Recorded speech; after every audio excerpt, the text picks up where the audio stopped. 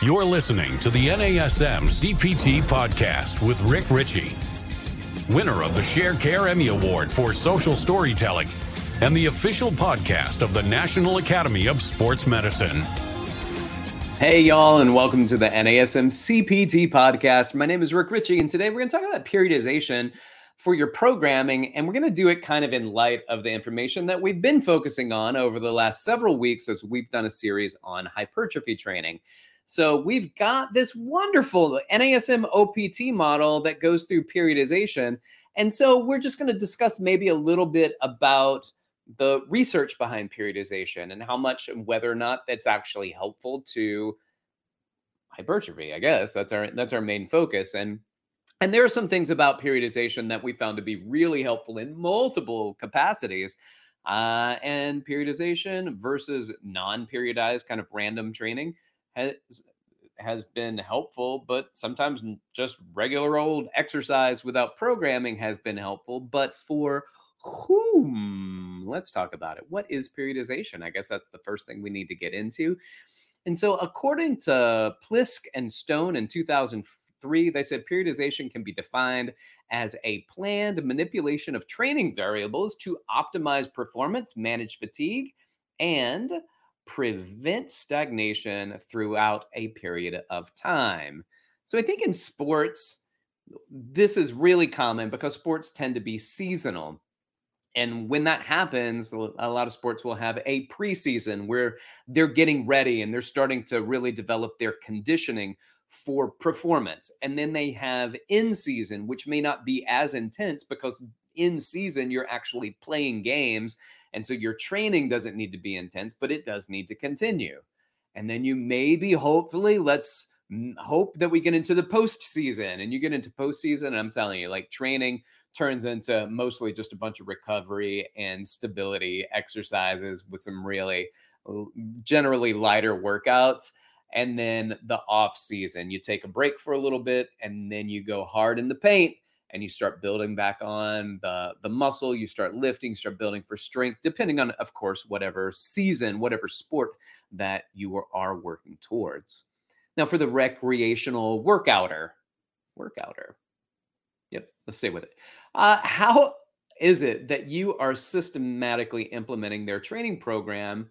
And we're going to do that through progressive overload. We're going to load them over. We're going to deload them. We're going to create variation. So periodization is designed for a long-term workout program. Periodization is really designed to put some time into it, because if you're just going to work out for a month or two, then that's not really, like, you're not building a base anywhere. You're not manipulating variables that end up really being cyclical. And that's what any training program is, which we'll talk about more in just a moment. So the idea that the body is going to plateau over time is where periodization came into being, and that variations in your training protocols and in your training model, that's going to increase the ability to stimulate the muscle and the nervous system in different ways to elicit a greater change. And that's what we're going for. So there are a couple of different types of periodization. These are the most common. There's something called linear periodization. So Stone and Wathen in 2001 point out that linear periodization is in fact not linear.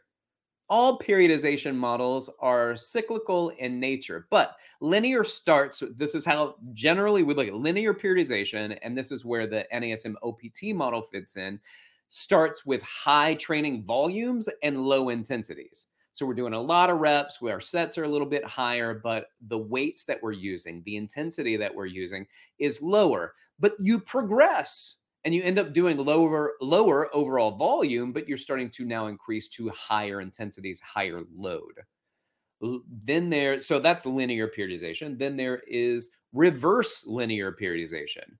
And reverse linear periodization in Helms et al. 2015, he identifies this as starting at higher intensities and lower volumes, and then moving towards a higher training volumes and lower intensity.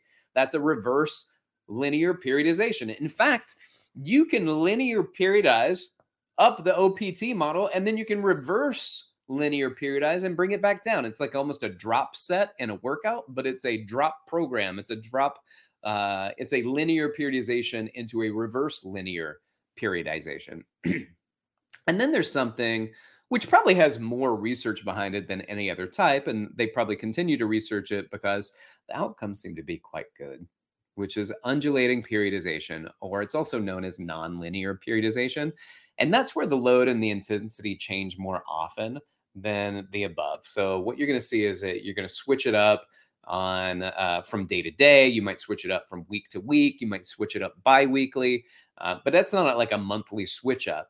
It is like a Monday, Wednesday, Friday, and you might do something different every week. So Monday might be stabilization endurance.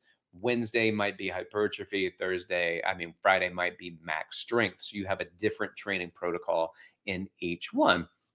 And according to Williams et al., 2017, undulating periodization was superior to developing strength when it was compared to linear periodization, though the purpose of that meta-analysis that they did was not to compare those two. Excuse me just a moment. I'm going to take a sip. We also have Evans et al., 2019, talked about periodized resistance training for enhancing skeletal muscle hypertrophy and strength. And this is a really interesting miniature review that this person went through. And what he did, or she, I'm not sure if Evans, male or female, studies that compare periodization versus non-periodization, and they do see some differences. But several studies didn't equate volume. And if you're not equating volume, we don't know, was it the volume or was it the training variables that led to superior outcomes? Well, Evans in this review indicated that the body of evidence suggests benefits of periodized program over non-periodized program, especially in trained individuals. So if you're trained, you've already been working out for a while, then a periodized program is going to be more beneficial for you. However, if you are new to training, a periodized program, you're not going to see necessarily greater hypertrophic results or fewer hypertrophic results. Why? Because you're so new to training that your body's just going to start adapting to whatever you throw at it. So to create a periodized program doesn't matter when your body is already seeing everything you throw at it as new, as a stimulus to adapt to. But if you're a trained individual, you start to get used to things pretty quick. And so your body needs to switch and turn off that plateau and feed it a different stimulus. So it creates a different permutation every time you're being presented with an exercise program. So I'll also say that most of these studies are focused on strength development and not hypertrophy development. So again, it's not quite fitting into what our goal is when it comes to hypertrophy. But Mosgaard, Beck, Christensen, et al., 2022, they did a meta-analysis and a systematic review. And they point out that periodization is still superior in 1 rep max if you're going for strength outcomes. And then you've got these greater outcomes with trained versus untrained individuals. But they didn't see a big difference when it came to hypertrophy in the untrained individuals. And I think that's what we're talking about here, that if you're new to training, then the periodization isn't as, for hypertrophy's sake, isn't as needed because you're going to get used to everything. Well, what does that mean for us in the OPT model? Well, I think it's important to point out that we still believe that it is important for you to start to develop your stabilization and endurance because you are starting to build more than the muscles. We need to help to strengthen some of the other soft tissue, the ligaments and the tendons. We don't want to put too much pressure, too much tension on them with going into heavy lifts early on, but we also need to build the stability.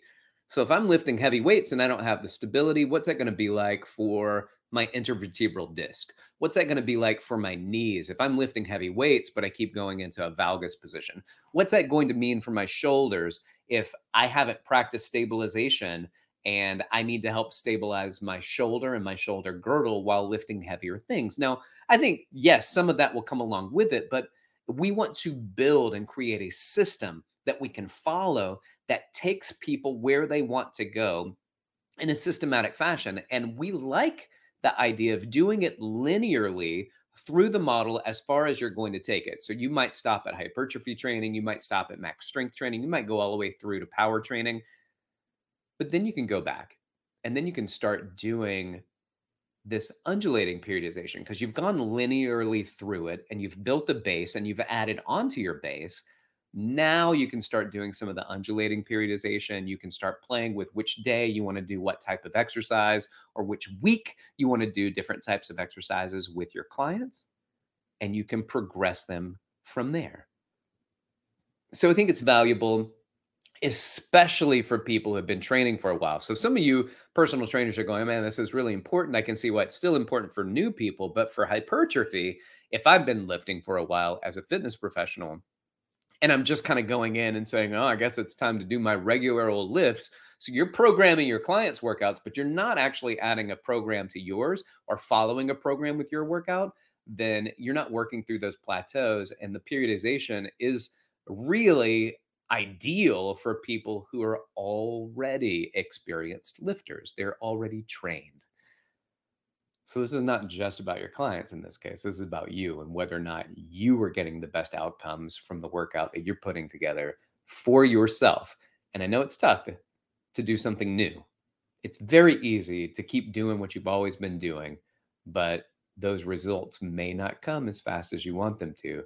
When you start adding in that periodization, you're going to see greater outcomes in your trained individuals. And I also think let's leave the periodization in there, even for the new people. So we have a task for them to work towards. We have distinct changes in their programs. I can tell them, we're going to start you off at this level, and after about a month, I'm going to move you to the next level. And then they get excited because they have something to aim towards. And I keep giving them something to aim towards, and then we can shift into some undulations.